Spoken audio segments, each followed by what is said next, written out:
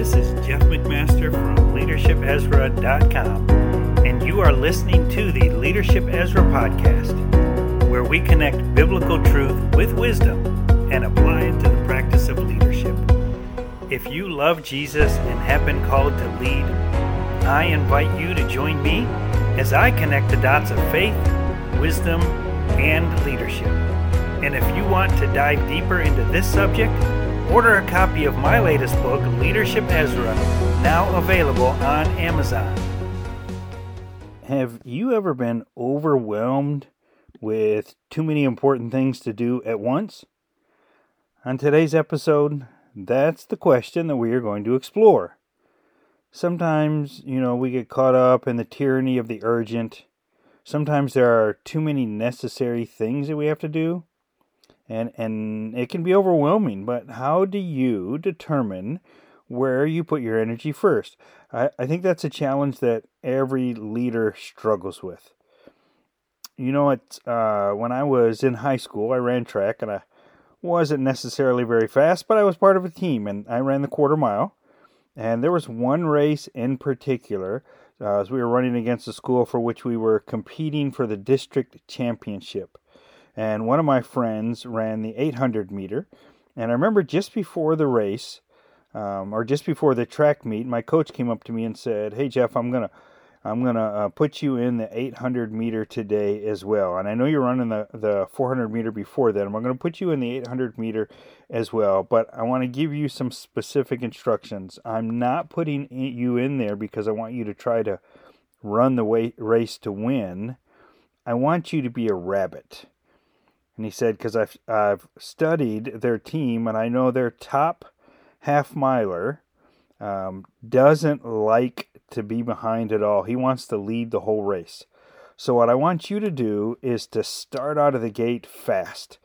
Faster than someone should be running, at a faster pace than what he is able to maintain.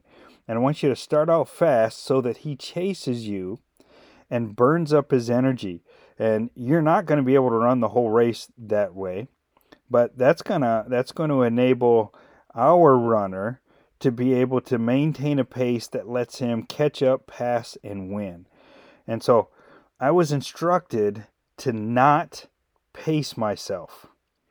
And I was thinking about that and thinking, that has something to do with priorities, because often that happens when we become overwhelmed with priorities, with a whole bunch of things that are really important that all need to be done at once.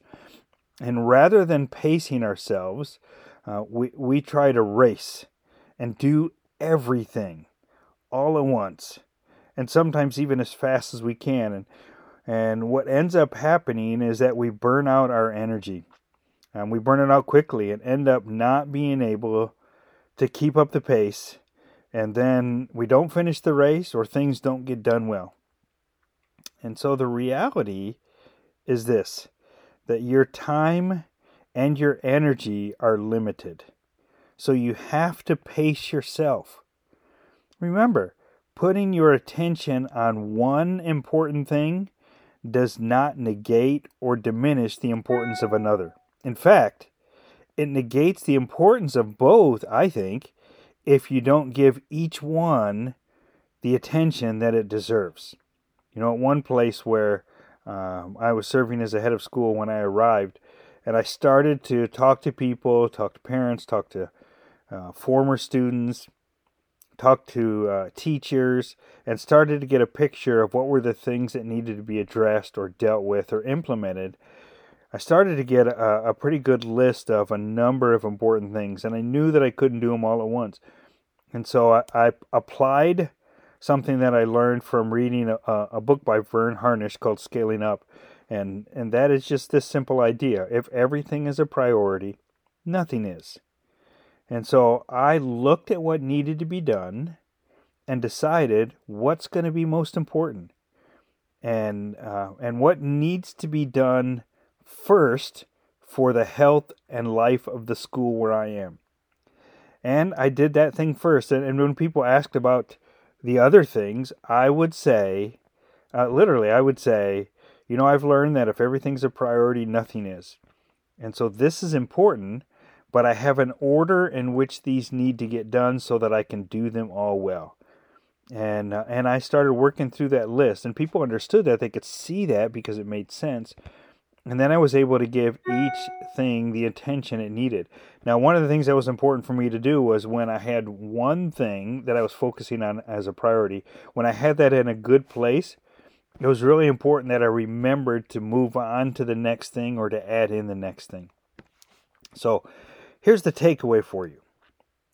You need to be intentional about where you put your attention.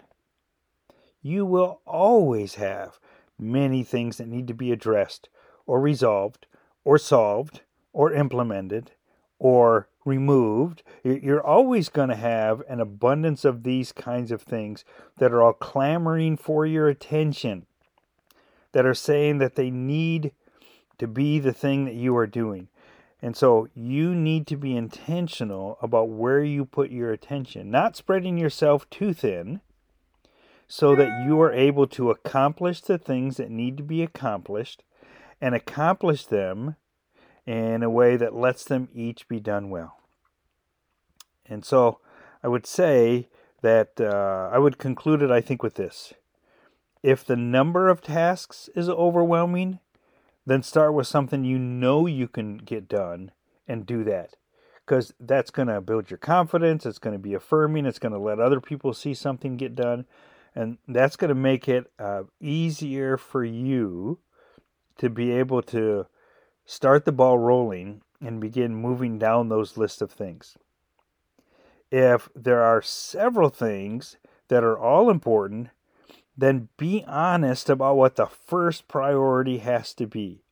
And let yourself put the other things in line behind it. And someone may try to give you a hard time or may try to say to you, hey, you need to be doing this. And you need to be able to give yourself permission to put things in order and communicate that. Put things in order of when they need to have your attention. And then put your priority where it needs to be. Because remember, if everything is your priority, then nothing is. Well, thank you, everybody. Again, this is Jeff McMaster, and you have been listening to the Leadership Ezra podcast, where we connect biblical truth with wisdom and apply it to the practice of leadership. Come back next time to hear me once again connect these dots of faith, wisdom, and leadership. And don't forget to order a copy of my book, Leadership Ezra, available on Amazon. Thank you and goodbye.